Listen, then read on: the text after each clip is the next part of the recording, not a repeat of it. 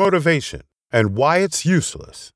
At some point in your life, you've probably said something along the lines of, I wish I was more motivated to do X. In fact, if you bought this book, you probably came here seeking motivation. You're probably expecting a fiery speech that will get you off your ass and get you to work. Fortunately, you're not going to get that, and I'm going to explain exactly why that's a good thing. First, I want you to understand the nature of motivation. Notice that every time someone talks about motivation, they speak about it in very temporary terms. Yeah, I haven't been motivated to exercise recently. I was motivated to quit smoking at some point, but not anymore. Both of the sentences above imply that the motivation existed at some point, but does not exist anymore. This reveals the fundamental nature of motivation. Motivation is flimsy. It comes and goes on a whim. One day you'll wake up motivated, the next day you won't. This is why I want you to think of motivation as an emotion. Sometimes you feel happy, sometimes you feel sad, and sometimes you feel motivated. All these emotions come and go, just like motivation. You'll experience them for a while, and then they'll slowly fade away for a while before coming back. Makes sense so far, right? Now, I want you to picture the most disciplined person you could possibly think of. Do you think they are motivated 24/7? Do you think they never have off days? Of course not. That's ridiculous. Michael Jordan had days where he didn't feel like playing basketball. Mike Tyson had days where he didn't feel like boxing. Elon Musk had days where he didn't feel like building Tesla. Yet they kept showing up every single day. No breaks, no days off, nothing. Let's take Mike Tyson's routine as an example. Wake up at 4 a.m., 3 to 5 mile jog, sparring for 10 to 12 rounds, various calisthenic exercises until lunchtime, push-ups, dips, sit-ups, shrugs, and neck work, lunch, 6 rounds of sparring and other supplementary work, more calisthenics, shadow boxing focused on one specific technique, more calisthenics, dinner, exercise bike to cool down, study fights or training footage until bedtime. That's basically 16 hours straight of working towards his goal of being the best heavyweight boxer in the world. And this was all before he got rich and famous. Most people can't even get themselves to do 1 hour of exercise a day, which begs the question, what do these guys know that we don't? The truth is, motivation doesn't work. I'm going to teach you how to cultivate discipline instead. Ironclad discipline.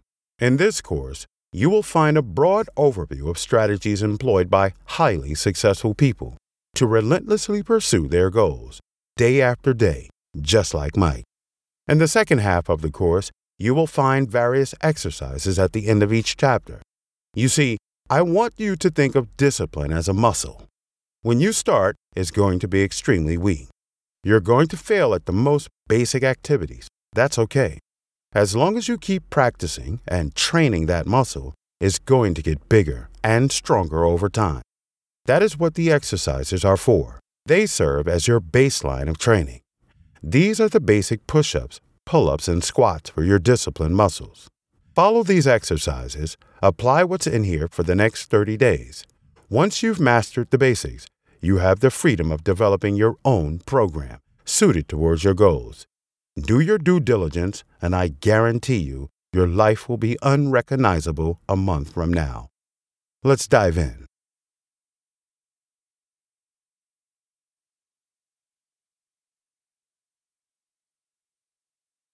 Two, discipline versus motivation.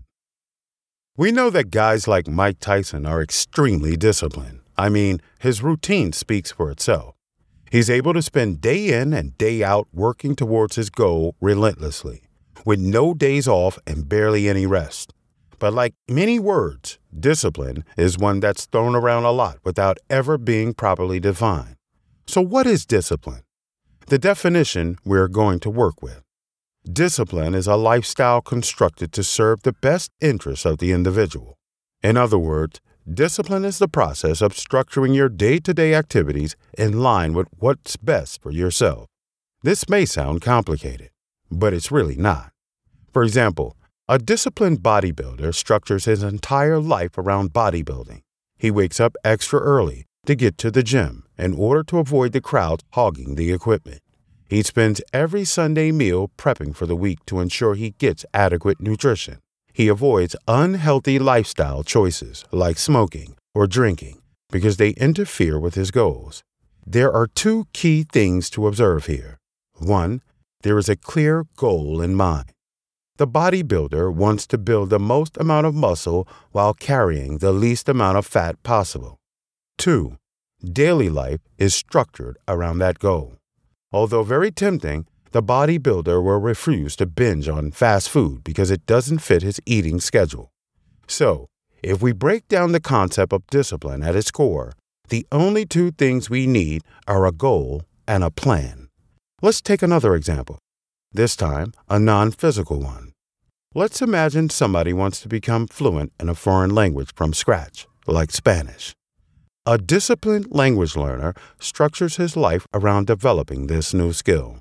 He labels common household items with their Spanish names.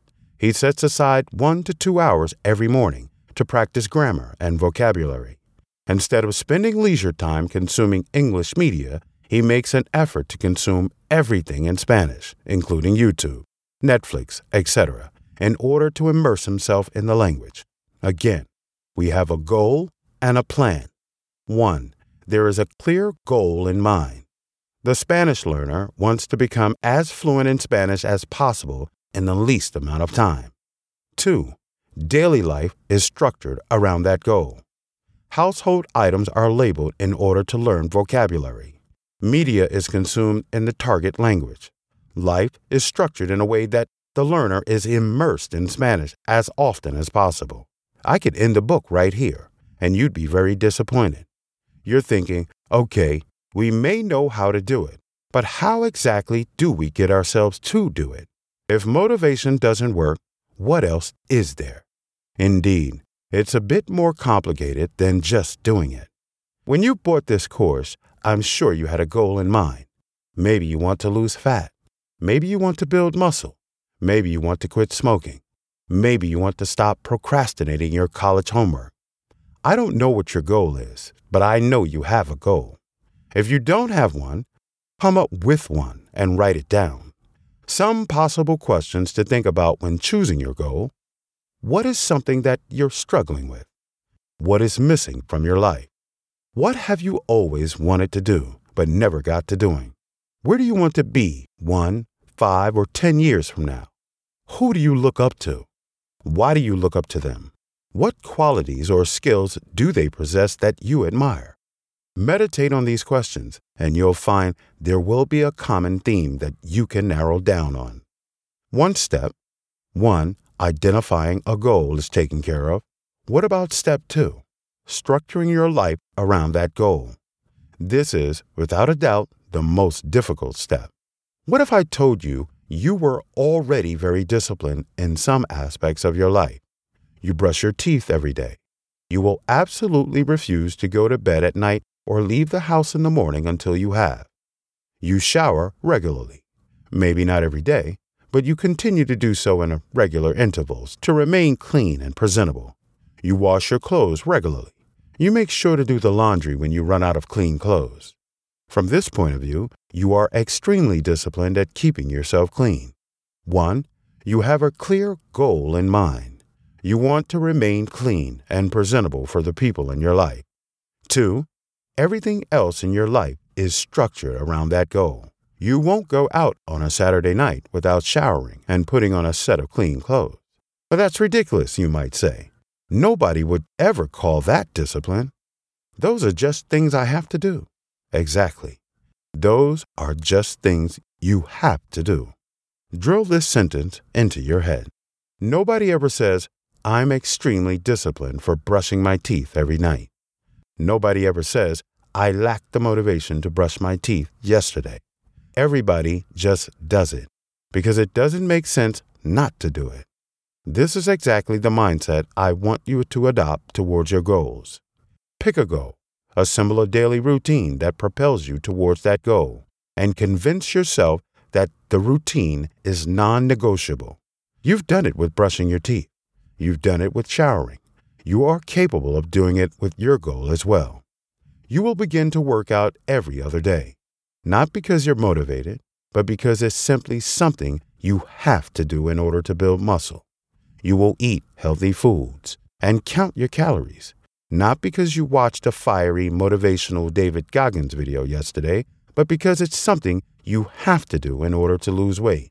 You will quit smoking, not because everyone in your life is bugging you to quit, but because you have to not smoke in order to live a healthy life.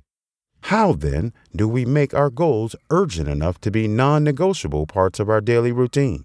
Summary. The key to discipline is creating habits, not emotions. You need to structure your life in a way that pursuing your goal is a non-negotiable part of your day. Just like brushing your teeth, motivation will last you a week. Habits will last you forever.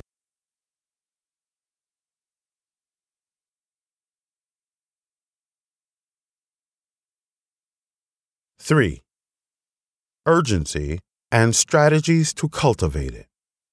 Everything discussed so far ties in closely with the concept of urgency. Let's say you're a smoker, and by some miracle, you knew that if you continued smoking, you'd get lung cancer tomorrow. You'd quit immediately, right? Similarly, if you have a poor diet and somehow you knew that if you continued, you'd weigh 400 pounds tomorrow, you'd immediately start eating healthy. This is where our minds play a little trick on us. Things that are guaranteed to happen. We know smoking will eventually kill us. We know fast food is demolishing our health. We know exercise is how we're going to get in shape. But simply having knowledge of the fact doesn't push us towards doing something about it. The best motivator is having a sense of urgency. Getting lung cancer in 50 years doesn't scare you because 50 years seems like an eternity. Being obese in a few years doesn't scare you because it feels too far away to be a concern right now. But the closer these threats are, the more inclined you are to take action. Someone who's coughing up blood after a long time smoking is more likely to quit than a young and healthy teenager on his third cigarette ever. Someone who's 50 pounds overweight and is starting to have health problems is more likely to stop eating McDonald's every day than a slim person who's putting on weight very slowly. If you think about it, it doesn't even make any sense. We understand rationally that continuing with these habits will produce horrible outcomes in the future. But we justify it emotionally by telling ourselves nonsense like, "Oh, I'll start later," or "I don't have the motivation right now." The sad reality is we always have the option to start later until the day we're on our deathbed.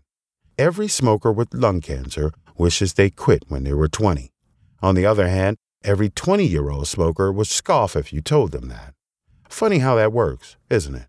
I want you, my dear reader, to frame your self-improvement as an urgent, life-or-death situation that you have to take care of at this very moment. Most of us aren't capable of doing this ourselves. So I want you to take out a piece of paper. I'm not kidding. Get up and do this right now. I want you to draw a table with 2 columns, each one labeled benefits and drawbacks. You are going to identify an action, and this is instrumental in achieving your goal. If you want to quit something, the action is the behavior you want to quit. If you want to build muscle, the action is going to the gym. If you want to improve your dating life, the action is approaching women. If you want to become a more educated person, the action is reading and studying. If you want to learn a skill, the action is practicing said skill, etc. Whatever the action is, write it at the top of the page. Take your time with this list. Do your research. Google benefits or drawbacks of your chosen activity or lack thereof. Come up with some of your own. On the following pages, you will find 2 examples. These are both things that I personally have struggled with and conquered in the past. Smoking. Benefits. Feels good. Looks cool. It's debatable. Drawbacks. Expensive. Smells bad. Leading cause in cancer, heart disease, lung disease, stroke, diabetes, chronic obstructive pulmonary disease, tuberculosis, various eye diseases, etc. Waste of time and money. Working out. Benefits. Increased testosterone, improved confidence, improved cognitive ability, increased bone density, better posture, better aging, opportunity to make connections with other like-minded people, strength to do things I couldn't do before, like move furniture or open pickle jars. Drawbacks: I don't feel like it. Takes up 3 to 6 hours of my week that I could spend on Netflix instead. Take your time with it. You can even make it funny. Whatever you choose, once you begin writing, you'll start to realize how ridiculous it is not to pursue your goal. If it's something you want to quit, chances are the only upsides are going to be things like it feels good. If it's something you want to start doing, chances are the only downsides are going to be I don't feel like it. Fundamentally, the only thing holding you back is comfort. The reason you are living in your current life is because you're too comfortable with it. Sitting on your couch watching TV and eating junk food all day feels good. Smoking cigarettes feels good. Watching porn instead of getting rejected by women feels good. These things do nothing more for you. They just feel good, and that's it. The more astute reader will observe that there is a fundamental difference between these two tables. Smoking is something you want to quit because there are more drawbacks than benefits. Going to the gym is something you want to start because there are more benefits than drawbacks. The first requires what I like to call negative discipline. The second requires what I like to call positive discipline. Although both are forms of discipline, the strategies we employ to tackle each one are fundamentally different.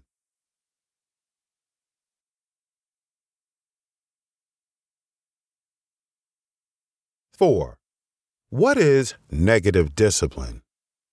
Negative discipline is having the discipline to not do something, hence the term negative. For example, a recovering drug addict who's been clean for 2 years has developed a very strong sense of negative discipline. I'm going to share some strategies with you that can help you develop this. I'm also starting with negative discipline because it's a lot simpler, in the sense that not doing something seems easier than doing something.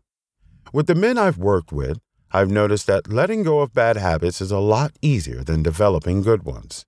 In a sense, getting rid of your bad habits can be considered your base for self-improvement.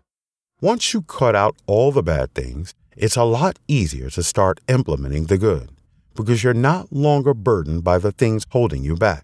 I'm also starting with it because some strategies in the chapter on positive discipline will apply here as well. So it's a good idea to have exposure to these strategies first. The first strategy is to remember the drawbacks of the thing you want to quit. Remember the list you made earlier? Keep that on you at all times. Fold it up and put it in your wallet or jacket pocket. If you're at home, make a copy and tape it somewhere accessible in the room you spend the most time in. Wanting to relapse is a very emotional decision. Reading the negative effects of something you want to do can help bring you back down to earth and think in logical terms. This is going to be our strategy. Always refrain from emotions to logic. Emotions cloud judgment and sabotage progress. Logic remains constant and encourages progress. Burn the list of negative effects into your brain.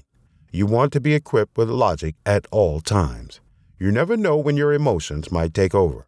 Eventually, as you arm yourself with more information and your discipline muscle gets stronger, your knowledge will outweigh your desires.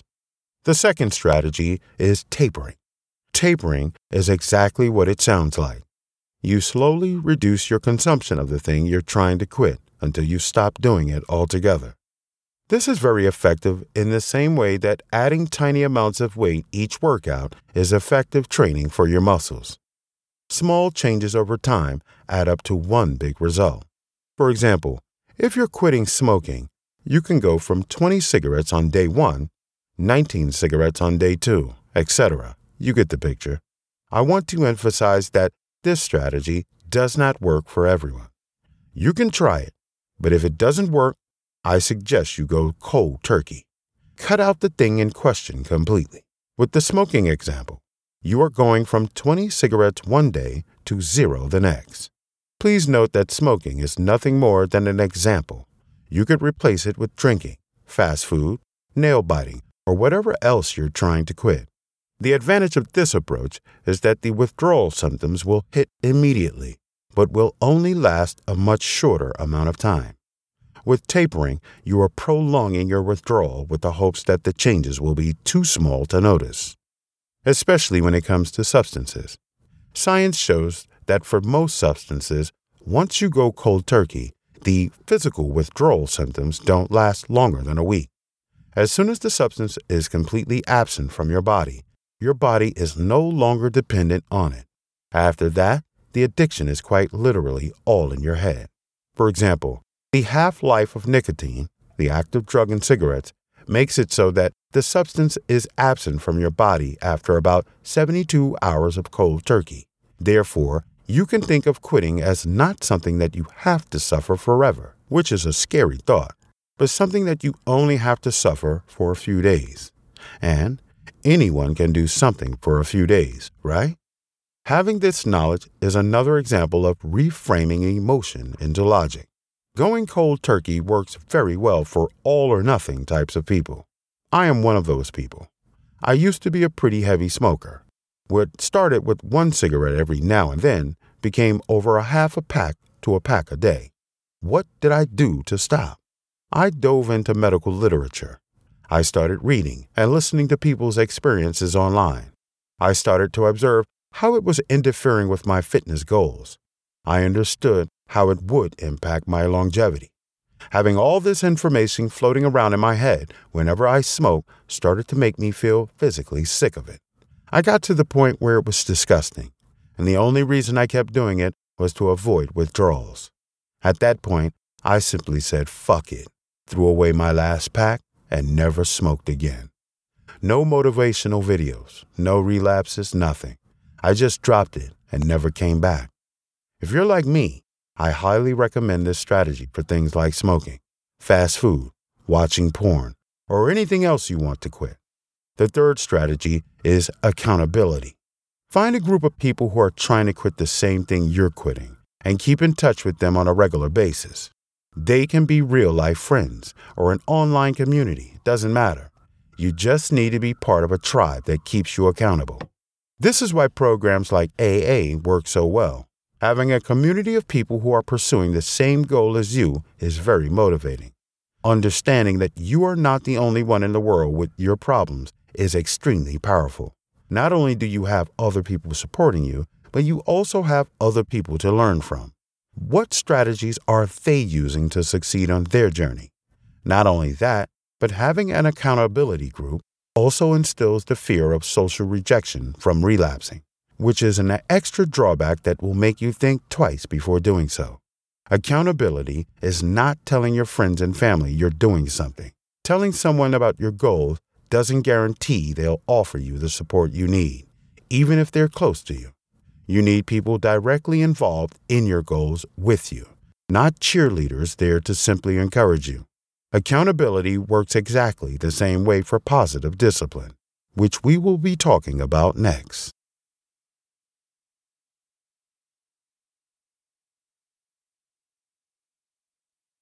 Five. What is positive discipline? Positive discipline is what most people think of when they hear the word discipline. It's the ability to show up every day and do something. It can be exercise, schoolwork, or building a business. Due to the nature of the difference between positive and negative discipline, there are slightly different strategies that we have to employ. Our first strategy is the I'll just do it once strategy. Let's say you have a plan to get in shape, but you're not feeling motivated to go to the gym. You've never been before, and it's very nerve-wracking to go into a new environment. All you have to tell yourself is, I'll just do it once. Tell yourself, go to the gym one time, do your workout, and then you never have to go again. This strategy works because it relieves you of the mental burden of thinking about all the future workouts you have to do. You just have to focus on this one. Everyone can go to the gym once. That's easy. And you'll finish your workout, realize it wasn't that scary, feel amazing, and be more inclined to go the next time. Once you're aware of how good you feel from accomplishing something you said you do, you're going to start to want to do it. This is how highly disciplined people get addicted to their goals. It's not because the goal itself is fun. It's because they're chasing that feeling of achievement. The second, closely related strategy is momentum. Lots of small wins add up to a big win is a recurring theme here. If getting to the gym is particularly hard for you one day, break it down into very small steps. Step 1. Put your gym clothes in your bag. Step 2. Put your shoes on. Step 3. Walk to your car. Step 4. Drive to the gym. Step 5. Walk into the gym. Step 6. Do your workout. Just like the previous strategy, give yourself the option of bailing out at any time. Allow yourself the option of not going once you put your shoes on, or turning back and going home once you've walked into the gym. The funny part about that, you're never going to do it. Once you get there, you're going to think to yourself, well, I've already gotten so far, I might as well go all the way now. These are just small ways you can trick your mind into doing something it doesn't feel like doing. The fourth strategy is ease of access. This one may sound obvious, but I've noticed that it's very overlooked with the men I work with. If your gym is a 45-minute drive away, there's almost no chance in hell you'll be able to get yourself to go every day. If you can manage to arrange your life in such a way that you have easy access to a gym, the chances that you actually show up will go up astronomically. At risk of sounding like a broken record, I want to emphasize that the gym is merely an example. You can replace it with literally any skill you want to cultivate, whether it's learning a language, woodwork, a martial art, etc. Your goal is your goal. I'm not picking one for you. I'm just arming you with the toolbox you need to pursue it. If getting up and moving to another city isn't an option, and understandably so, there are tons of other things you could do. You could build a home gym, or get a pull-up bar and learn some body weight routines. If you're wealthier or more entrepreneurially minded, you could even open one yourself. The possibilities are endless. The point is that you have to make it easy for yourself, especially at the beginning. Doing the thing itself is already hard, and you want to remove as many extra hurdles as you possibly can. This applies to negative discipline as well. If you're quitting smoking cold turkey, stop buying cigarettes. Throw out the ones you already have. Avoid people who smoke, or any other environmental triggers. Do not tell yourself you will never smoke a cigarette again. Simply tell yourself that you won't smoke today. If you're quitting junk food, stop buying it as well. You're going to save money, and you'll find that it's pretty hard to eat junk food when you don't have any in the house. You get the picture. The fifth strategy is perspective. Keep in mind how good you feel after hitting the gym. How fulfilled you feel after spending a focused hour of studying a language, or learning to code, or building your business. Whatever your goal is, pursuing it will feel amazing. That's just how we're wired as human beings. The rush of endorphins, the amazing bump, the exhilarating feeling of being done with a monumental task. Imagine you could replicate that feeling every single day. How do you do that? Well, you have to keep showing up. A lot of things that are good for us, like going to the gym, are like drugs. They release pleasurable, feel-good chemicals in our brains. This is why being disciplined has a cascading effect on the rest of our lives. You achieve one small goal and you feel good about it. It puts you in a better mood. You know what happens when you're in a good mood. You feel like doing things. You move on to the next goal and the next. Before you know it, you've gotten everything done and you enjoyed it. This functions a lot like productivity drugs, except this one is natural and good for you. The only reason discipline is not a popular drug is because there are a lot of extra steps needed to get the same effects. Once you understand this and recognize the benefits those extra steps give you, you will voluntarily choose to work hard. The takeaway: the activities you perform in order to achieve your goals are like a drug. The delivery system is showing up and putting in the work. Make a habit of getting high on life every single day. Another aspect of perspective is to keep in mind the person you want to be 1, 5, 10 years from now. In a decade, you will be a 10-year older version of yourself.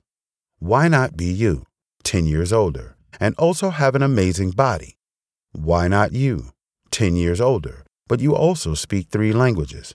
Why not you, 10 years older, but with an amazing career and side hustle that rakes in 6 figures? We fantasize about ourselves being a certain way in the future, but we are not willing to put in the daily work that it takes. Having a clear image of where you want to end up makes it much easier to keep showing up, even on the days where you don't feel like it. Too many people expect everything in life to fall into their laps without any work. Their entire life passes them by in the blink of an eye, and they still have nothing. But that's not you, is it? By now, you may have realized that the only shortcut is to understand that there is no shortcut. Read that again, very carefully. Internalize the message. Everybody is trying to sell you on how to do something quick. Insane 2-week weight loss program. Get rich with this secret method in just 90 days. It's all bullshit.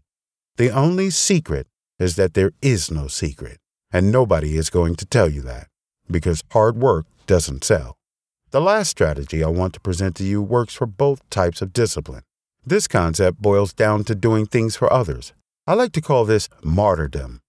Do you have parents, children, a significant other you care deeply about? Think about how your actions affect them, both in the short term or long term. To take our classic examples, imagine how your secondhand smoke is harming your loved one, how your time spent on smoke breaks could be spent with them instead. Think about how you are depriving them of your full lifespan by committing yourself to a habit that is everything but guaranteed to kill you at a young age. The same can be said for obesity. The health risks are well understood and well documented. You are depriving the people who love you of a full lifetime spent with you. You are depriving them of the strength, both physical and mental, that you develop from a consistent weightlifting regimen. Strength that you can then use to build a better life for them. If you choose not to take action, you are depriving your future sons and daughters of a positive role model that they will undoubtedly emulate as they grow older. Do you want them to look up to a strong, healthy, committed, inspiring leader, or a fat, lazy, dull, unhealthy slob? If you're abusing pornography, think about the love and intimacy you're depriving your current, future partner of. There are countless examples. A lot of times, doing things for others is easier than doing things for ourselves. Whatever goal you wrote down earlier, chances are it has a host of benefits that help not only you, but also the people around you. Burn them into your brain. The idea here is that if you're not able to sell yourself on doing something for yourself, do it for someone else. This ties in strongly with accountability, which we discussed earlier. If you develop an intimate connection with a group of accountability partners, relapsing and giving up on your new lifestyle changes will be devastating. Not only are you disappointing them and risking exile from the group, but you are also tempting them into going back to their old ways as well. You wouldn't want to ruin someone else's life, would you? Step up and be an inspiration to those around you. The most meaningful change in the world starts with yourselves.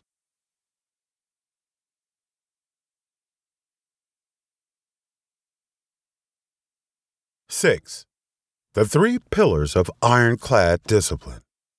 We talk about a lot of different strategies to cultivate each type of discipline. These strategies are very direct, applicable, and they will help you once you implement them.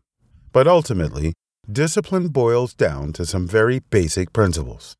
When we talk about the word discipline in the real world, we rarely actually differentiate between what kind of discipline it is. In real life, we don't make distinctions between positive and negative discipline. When someone says discipline, we have a very strong image in our heads of what a disciplined person lifestyle looks like, regardless of what action they're disciplined in.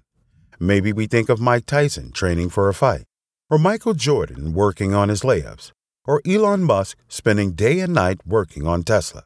Maybe we think of a former alcoholic who now orders water at bars. or an ex-smoker who hasn't had a drag of a cigarette in 12 years. Whatever the pursuit is, the principles behind their discipline remain the same. I've thought about it for a long time, and discipline essentially boils down to three things. I call them the three pillars of ironclad discipline. 1. Intention. Why am I doing it? 2. Accountability. Who am I doing it with? 4. 3. Accessibility. How am I going to make this easy for myself? I've listed these in order of importance, and why is by far the most important question you can ask yourself. The why. He who has a strong enough why can bear almost any how. Friedrich Nietzsche. Why am I doing this? Why do I want to quit smoking? Why do I want to start exercising? Why do I want to learn to code? Why do I want to learn this new language? The why is your foundation for everything. As soon as the foundation collapses, everything else falls apart. You can have the perfect routine, accessibility, accountability, and anything else we talked about, but if your why crumbles, it's over. Your why can't be flimsy and unstable. It has to be unmovable and unshakable. It has to be ironclad. Let's consider a few examples. Bob wants to quit smoking because his girlfriend doesn't like the smell of cigarettes. He really likes smoking, but he says, fine, whatever, I'll quit. He puts in his best effort and eventually manages to stay off of it for a few months. One day, his girlfriend suddenly breaks up with him, packs her bags, and leaves.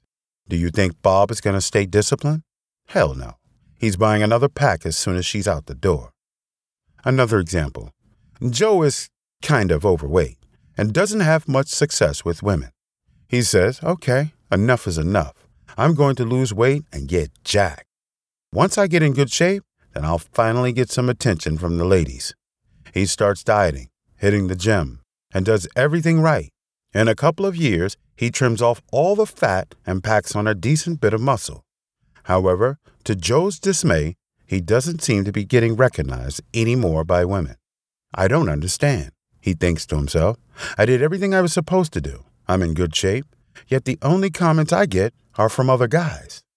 Joe never had a love for fitness. He didn't do it for the health or mental benefits. He didn't do it to live in a body that he's proud of. He did it to get girls and nothing else. Once he sees that girls don't give a shit about his new look, he gives up. Key point. As soon as your reason for doing something disappears, you're not going to keep doing it. I hope I've painted a clear enough picture with these examples. Your reason for wanting to achieve a goal should remain, even if you were stripped of all your belongings and thrown onto a desert island. Don't quit smoking because people in your life are pressuring you to. Quit smoking because you want to be able to run up a flight of stairs without being out of breath and live past 60. Don't get in shape to impress chicks. Get in shape because exercise makes you happy and you want to love the body you live in. Don't learn a language because it's a cool party trick that will get people's eyes on you. Learn a language because you personally love the sound of it, the culture, the people, etc. Your why has to be internal, not external. As corny as it sounds, your reason for doing something has to come from within. You're not the only variable you can depend on. If it comes from some external source, everything collapses once that source vanishes. You are the only person in the world you can 100% count on. It's okay if your initial intent is based on something external. I mean, everyone does it. Most jack guys started lifting to get girls, just like Joe did. However, you have to make a conscious effort to evolve your why into something more meaningful and personal to you. If you can imagine this, you have built a habit for life. Exercise. Write down why you want to pursue your goal. Make sure it has nothing to do with external validation from others.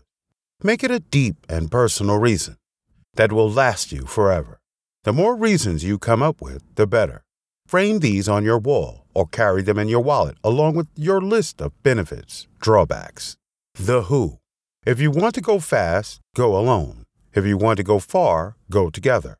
African proverb. I touched briefly on accountability in chapters 4 and 5, and now we're going to take a deeper dive into why it's so important. Accountability is crucial in goal setting, which is why programs like AA are so effective. Humans are very tribal creatures, and you are no exception, even if you think you're a lone wolf or an introvert. A tribe differs from a society in its number of members. While a society can have millions of people in it, a tribe would rarely exceed more than 150 members. Why does this matter? In a tribe, everyone knows each other, and everyone knows everything about everyone. Where you went yesterday, who you're hanging out with, what you had for breakfast, etc. And what happens when you do something that displeases the other members? You face public shaming, social exclusion, and possibly even exile. As humans, we are very afraid of this happening. Being a member of a tribe is directly tied to our survival. If you're a lone wolf in the forest, you're toast. As a result, fear of rejection from the tribe is hardwired into your DNA. Why am I telling you all this? As humans, we like to gather around common goals or interests. The advantage here is that it's going to be very easy to find accountability partners, or even just people directly related to your goal. A gym partner, a language exchange buddy, etc. The fact that you have internet access makes it even easier to find people who will push you towards your goal. Your task is to find a tribe surrounding your goal. It can be a Reddit forum, a Discord server, a Telegram channel, whatever. Find like-minded people with the same goal as you. Share your progress daily. Build and strengthen your tribe. Praise each other for your successes and keep each other accountable for when you go off the tracks. If you screw up, you risk shame and expulsion from your tribe. Your evolutionary ingrained fear of this happening will propel you forward. Even if you do fail, you'll have a support system of people to encourage you and catch you when you fall down. In some cases, it doesn't even have to be an accountability partner. It could just be someone that you pursue your goal with.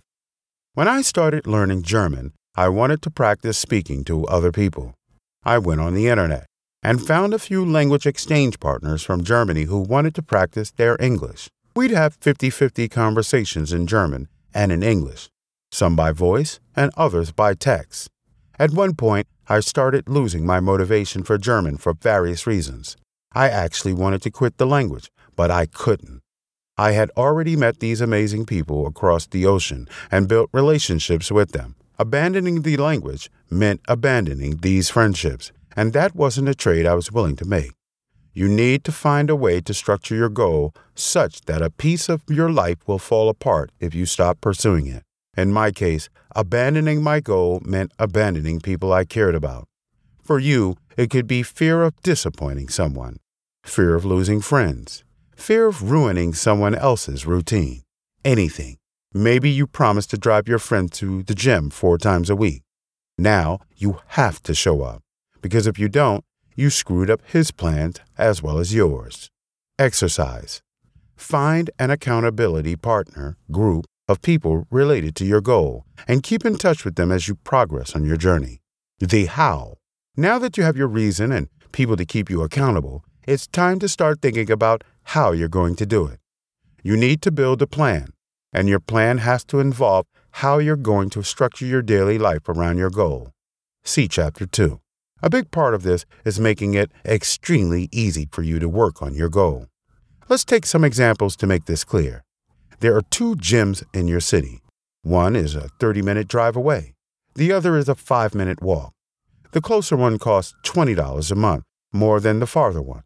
A lot of people will pick the one that's 30 minutes away to save money and have some peace. However, they don't realize that they're shooting themselves in the foot. Think of yourself day to day. Think of how you feel in this moment. Are you more likely to do a workout if you have to drive 30 minutes to get to the gym? Or if the gym is right next door?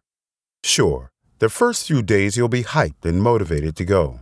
But after that original fire burns out, will you really have the energy to drive 30 minutes there and back every single time? Yes, you are spending $20 more, but at least you'll actually be using the membership you paid for. Heck, do home workouts if you have to. Build the habit of working out first then move on to the more complicated stuff. You have to find a way to make your goals more accessible, and this will take sacrifices on your part. Remember, motivation is an emotion, and it comes and goes like the weather. You need your goal to be accessible enough that you'll be able to make it even on the days where your mood is in the dump. What about accessibility when you're trying to quit something? Let's take the smoking example. Are you more likely to smoke a cigarette if you have one in your pocket, or if you have to run all the way to the store to get a new pack? If you've frequented forums about quitting smoking, drinking, marijuana, etc., you'll notice a very common theme among the stories there. Everyone who quit had a much easier time when they stopped buying the thing they're trying to quit. Pretty damn obvious, I know, but it's crazy how many people miss this step. I'm quitting junk food, they'll say, with a huge unopened bag of Cheetos in the kitchen cupboard. If you're quitting something, get rid of every occurrence of it in your household. If it's something intangible, like quitting video games, porn, etc., find a way to limit your access to these things. There are browser add-ons that give you a 5-minute delay every time you try to open a certain website. You can get a family member, a spouse, or even one of your accountability partners to password protect your phone, computer, and get them to only give you access at certain times of the day. These are all just examples, small ideas to throw at you. It is up to you to find a clever way to do this in a way that pertains to your goal. The bottom line is, if you want it badly enough, you'll find a way. Summary. In the case of positive discipline, you have to remove obstacles between you and your goal. In the case of negative discipline, you have to add obstacles between you and the thing you're trying to quit.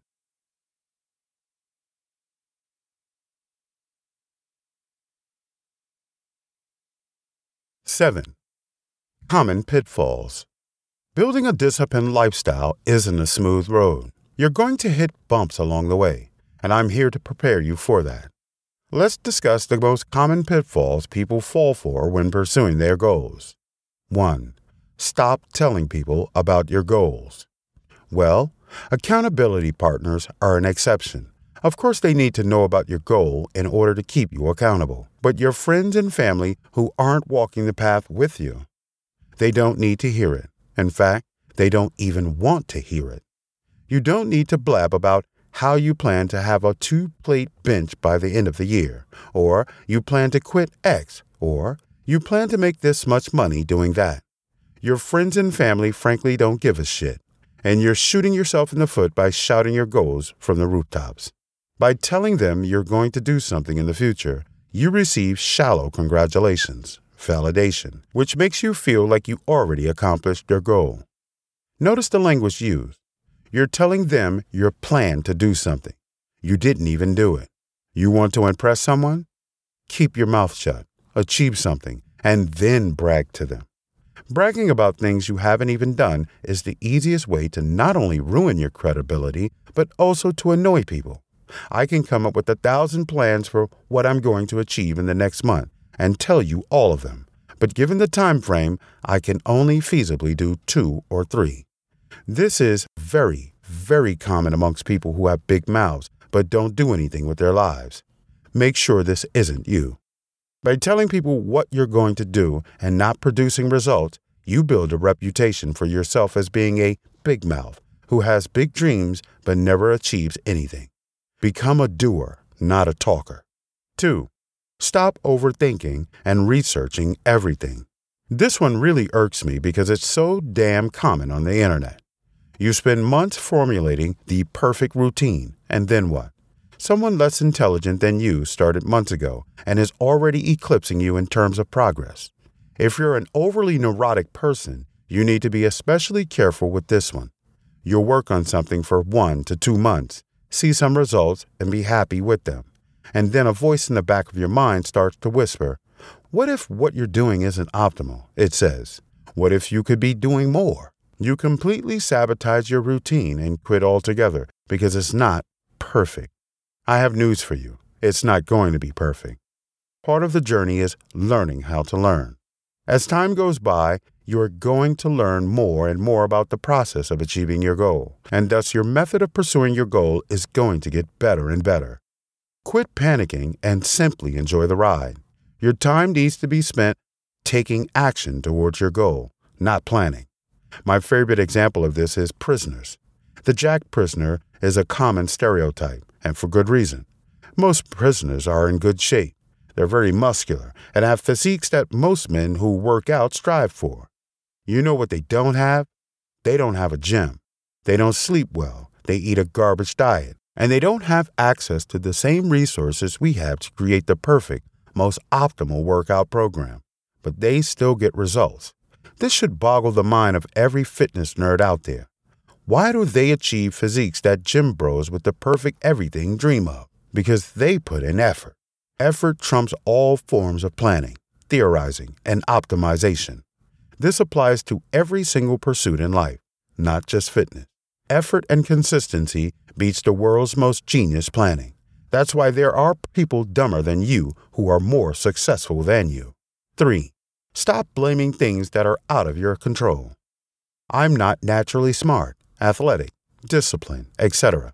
Understand that while some of these things may be true, that's not why you're telling them to yourself. You're telling yourself these things because you want to find an excuse to not work hard. Most people truly don't want to do shit with their lives, and trust me, they'll find any excuse they can to get their hands on to justify doing nothing. We have a newborn, so I haven't had time to work out. Really? You could set aside 15 minutes every morning. This is a very common trap to fall into, so be careful.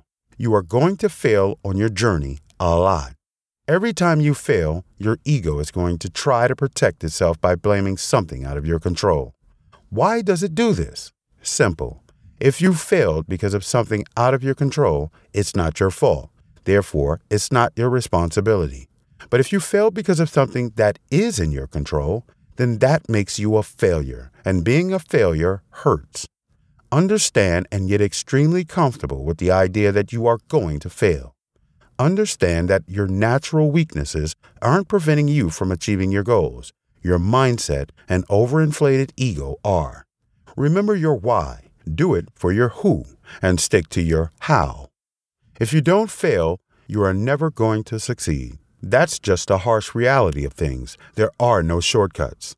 4. Stop exchanging your health for convenience. Neglecting your health is the number one way to ensure you never achieve anything in life. Your hormones dictate a lot of what goes on in your mind and body. You want to keep them balanced. When a lot of people embark on their self-improvement journey, they'll get in this hustle and grind 24/7 mindset and start ignoring basic necessities. I'll list a few of the most important ones here. Sleep. Sleep is probably the most important habit ever. It's an opportunity for your mind and body to rest and rebuild themselves. Unfortunately, we live in a culture where it's cool and trendy to sacrifice sleep for XYZ. I want you to get this idea out of your head. Prioritize sleep over everything else. How many hours should I sleep? Go to sleep early and see when you naturally wake up without an alarm. That's how much sleep you need. It's different for everyone. Personally, I need 8 to 9. Some people function on 6. Everyone is different. All that matters is that your body gets the sleep it needs. Get your sleep in order, and I promise you will see a huge boost in mood, productivity, and achievement. The science speaks for itself on this one.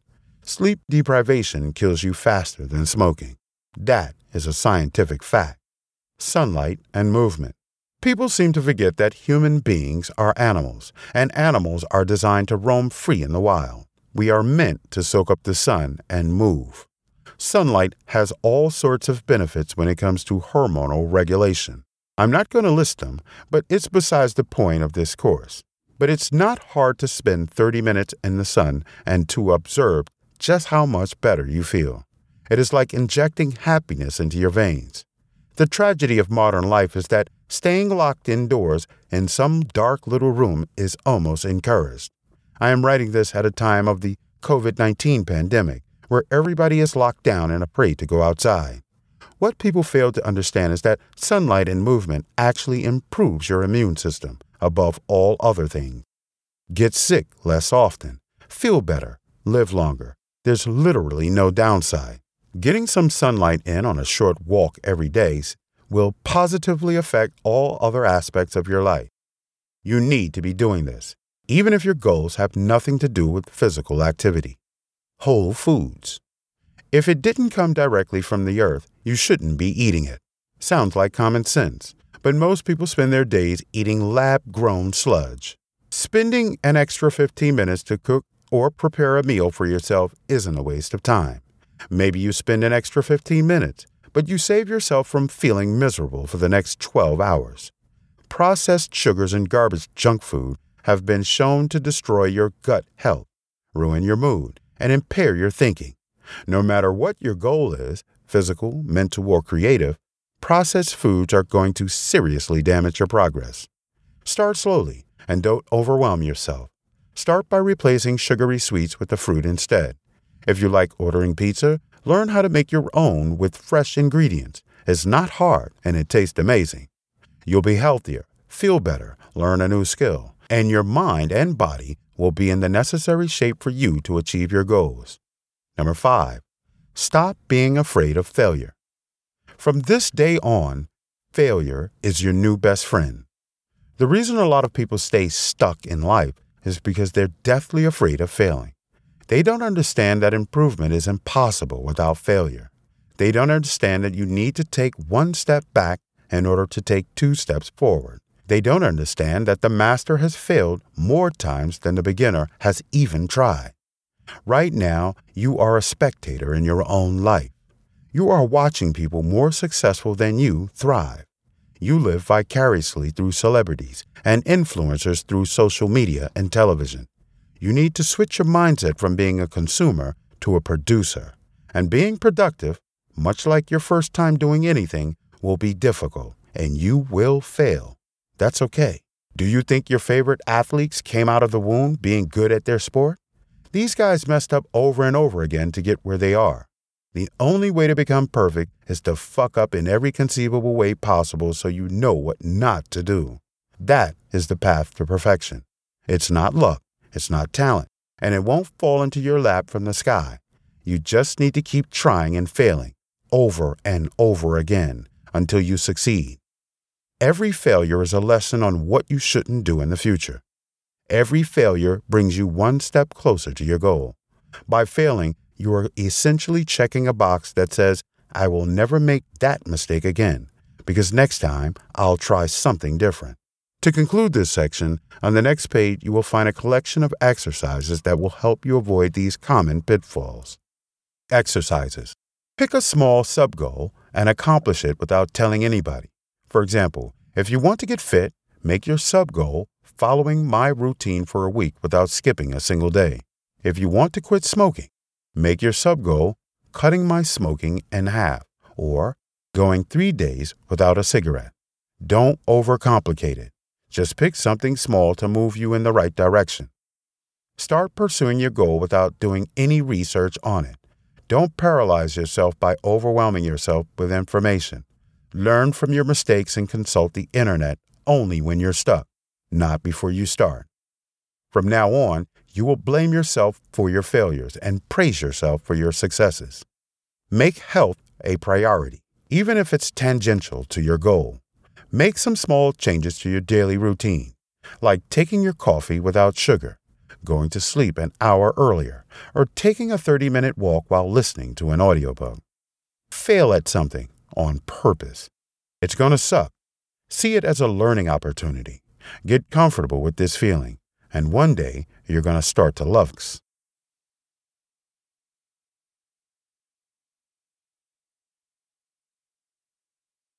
Eight. A word on addiction.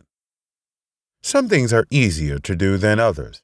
Most people would have a much easier time quitting biting their nails than quitting heroin. If you're struggling with drug addiction, I highly encourage you to seek external help, whether it's meetings, group therapy, or something else. This could be part of the accountability portion of your goal. While strategies in this book will help to a certain degree, serious drug addiction can be a thing that requires serious intervention from a professional. That being said, I'm going to offer you a few ideas on why addiction happens and what you can do about it. The first thing to understand is that most people develop addictions because they're trying to escape. Whether it's video games, drinking, or hard drugs, everyone is consuming something because it makes them feel a certain way. And feeling that way helps them run away from their problems. Is your marriage struggling? Are you stressed because of work? Are you living with the burden of regret from something that happened years ago? I highly encourage you to be more emotionally vulnerable with yourself and identify what exactly it is that you're trying to escape from. Maybe you had a traumatic childhood. Maybe you had a horrible breakup that you never got over. Maybe you haven't had closure from an argument with a loved one. It could even be a minor problem. Maybe someone canceled plans with you a couple of days ago, and it's lurking at the back of your mind. The point is, being aware of what's bothering you and what it is you're trying to run away and hide from will make it 1,000,000 times easier to let go of your addictions. It's impossible to solve a problem if you don't even know what the problem is. And if you don't know what the problem is, you're ultimately treating symptoms instead of causes. It's like putting a Band-Aid on a large gaping wound. It doesn't really help. This is why most addicts tend to relapse. They never treat the true root cause of the problem, and the problem keeps popping up for the rest of their lives because its source is invisible to them. That is my advice to you. Treat the causes of your problems, not the symptoms. This is where therapy can really come in handy. A therapist is trained to help you figure out where your emotional blind spots are. Consider seeking professional help, especially if you're involved in heavy substance abuse. Confronting your demons doesn't make you weak. It makes you strong. This is also why I mentioned earlier that some of the most disciplined people are ex-drug addicts, gamblers, etc. They tapped into the negative energy and turned it into something positive. Instead of destroying yourself, use your anger from your troubled past to destroy the weights at the gym. Use it as fuel for you to prove to yourself that you are capable of great things. The other thing I wanted to mention is that misery loves company. Being entangled in an addiction with friends and loved ones makes it much, much harder to let go of. Whether you play video games together until 4 a.m. or binge drink to black out together at parties on a regular basis. The reason this makes it so much harder to let go of your addiction is because you're receiving positive reinforcement for your bad habits from the people you care the most about. All my friends are doing it, and they're doing just fine, so it must be okay. The truth is, your friends are not doing fine. Most likely, they're suffering just as deeply as you are. The only two ways around it are really, 1. Distance yourself from the people who encourage these behaviors. If they continue to pressure you into doing things you know are bad for you, maybe it's time to look for new friends. It's not worth keeping people around who don't want the best for you. 2. Start the conversation. Sit down with them and ask, why are you doing this? Is this normal behavior? Where did we go wrong? If they're receptive to opening up and sharing their struggles with you, it can be a really good opportunity to heal as a group, not just as an individual. Either way, this is your chance to take a big step forward in life. Either you burn your bridges with relationships that aren't worth keeping, or you improve the lives of the people closest to you. Don't let others drag you down. Lift them up instead. Don't be pushy either. Offer your hand, but don't force them to take it. It's easiest to persuade people when they want to change. The easiest way to lead by example. Show them the way with your actions, not your words. Maybe you're getting in better shape, or improving your income, or learning new skills. People are going to notice when your life starts getting better. They're going to start asking you for advice. Nothing is more persuasive than solid results. This is your opportunity to lift people up with you. Being an inspiration and a role model is one of the most noble reasons to dedicate yourself to something.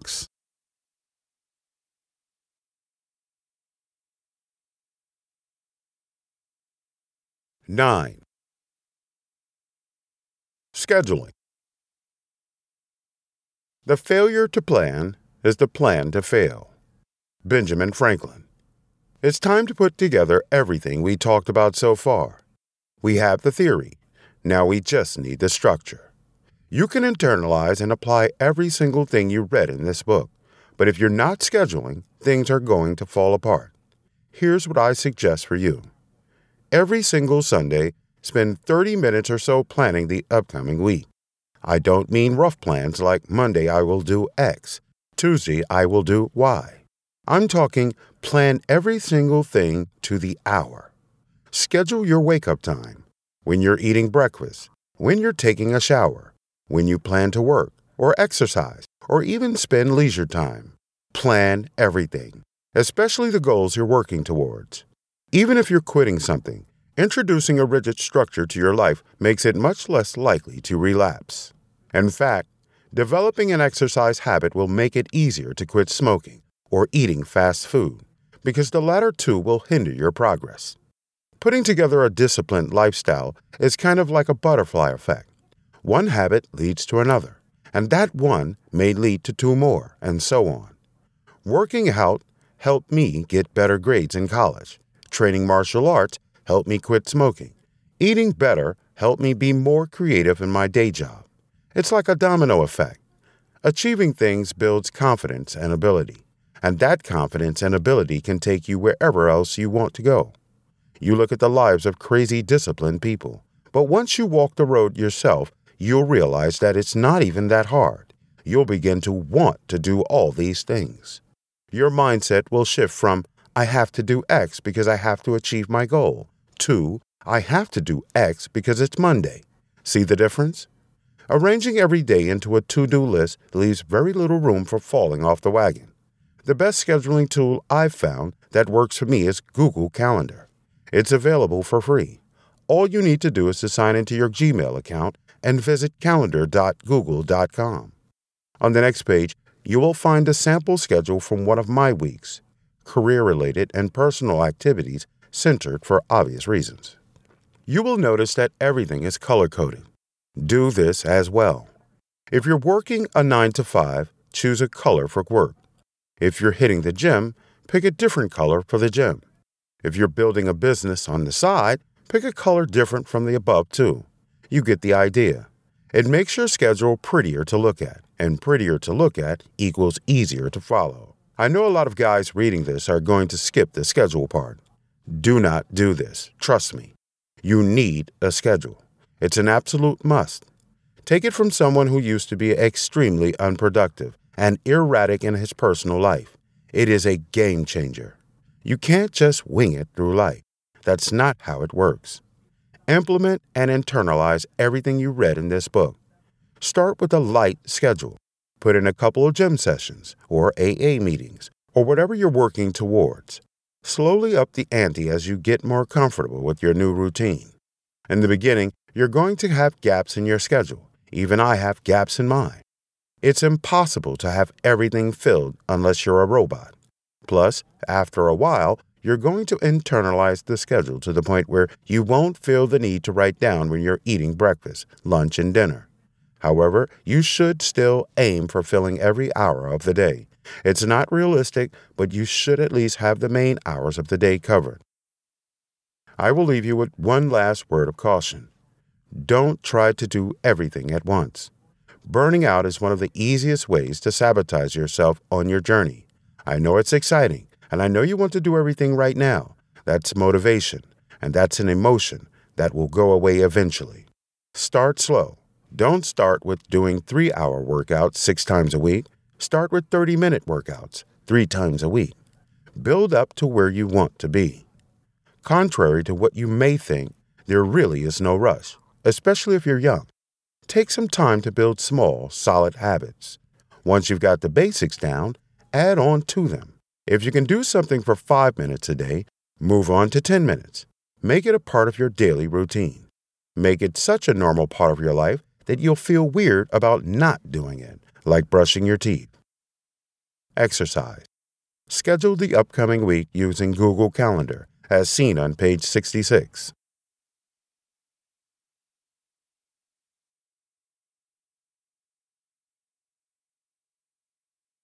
(10) Closing thoughts. Congratulations on making it this far. You have succeeded in taking the first step toward your self-improvement journey, and that is arming yourself with information. You really do not need to do anything else except start. One suggestion I would make is to read this book a second time through and take careful notes. As you're going along, try to envision your goal. Take note of which strategies will help you achieve your goal. Have your list of benefits readily available at all times. Build a schedule that is in line with your goal. Execute ruthlessly. Don't start tomorrow, start today, even if it's something small. That's really all there is to it. As you're working towards your goal, you make sure to arm yourself with the wealth of information available to you on the internet. If you're planning to build muscle, pick a reputable program. Learn all the exercises and stick to it. Building muscle isn't a mystery. Science has discovered basically everything there is to know about it, and all that information is available online. The only thing stopping you is what you do, not what you know. If you're trying to quit smoking or porn or anything else, keep arming yourself with knowledge on why that thing is bad for you. Frequent forums and discussion boards. Knowledge is power in this domain. The more knowledge you're armed with, the lower your risk of relapse. You need your knowledge to outweigh your emotions. Remember our strategy. We turn emotions into logic. Logic always trumps emotion long term. Emotions fluctuate. Logic is eternal. If you're planning to learn a skill like coding or speaking a foreign language, spend an afternoon collecting resources and optimal learning strategies so that you don't waste time making your journey more difficult than it needs to be. And the list goes on. Do the above, build a solid plan and schedule. Make sure to avoid the common pitfalls, and you'll be golden. Your life will be unrecognizable in 30 days. Lastly, I want to give you a big thank you for purchasing this course. I look forward to hearing from you. Don't hesitate to email me at masculinesoulblog@gmail.com or send me a DM on Twitter at masculinesoul if you have any questions, concerns, or simply want to leave some feedback. If you enjoyed it, don't forget to rate it 5 stars in your Gumroad library, seen below. Do the exercises, internalize the strategies, schedule your next month, week by week. It may even be worth going over the course again in a couple of weeks to make sure you've internalized the ironclad discipline lifestyle. Lastly, if you want to say something nice about this book publicly on Twitter, tag me or send me a DM of your tweet, and I will happily retweet you in front of my growing audience of over 40,000 followers. Talk soon. MS.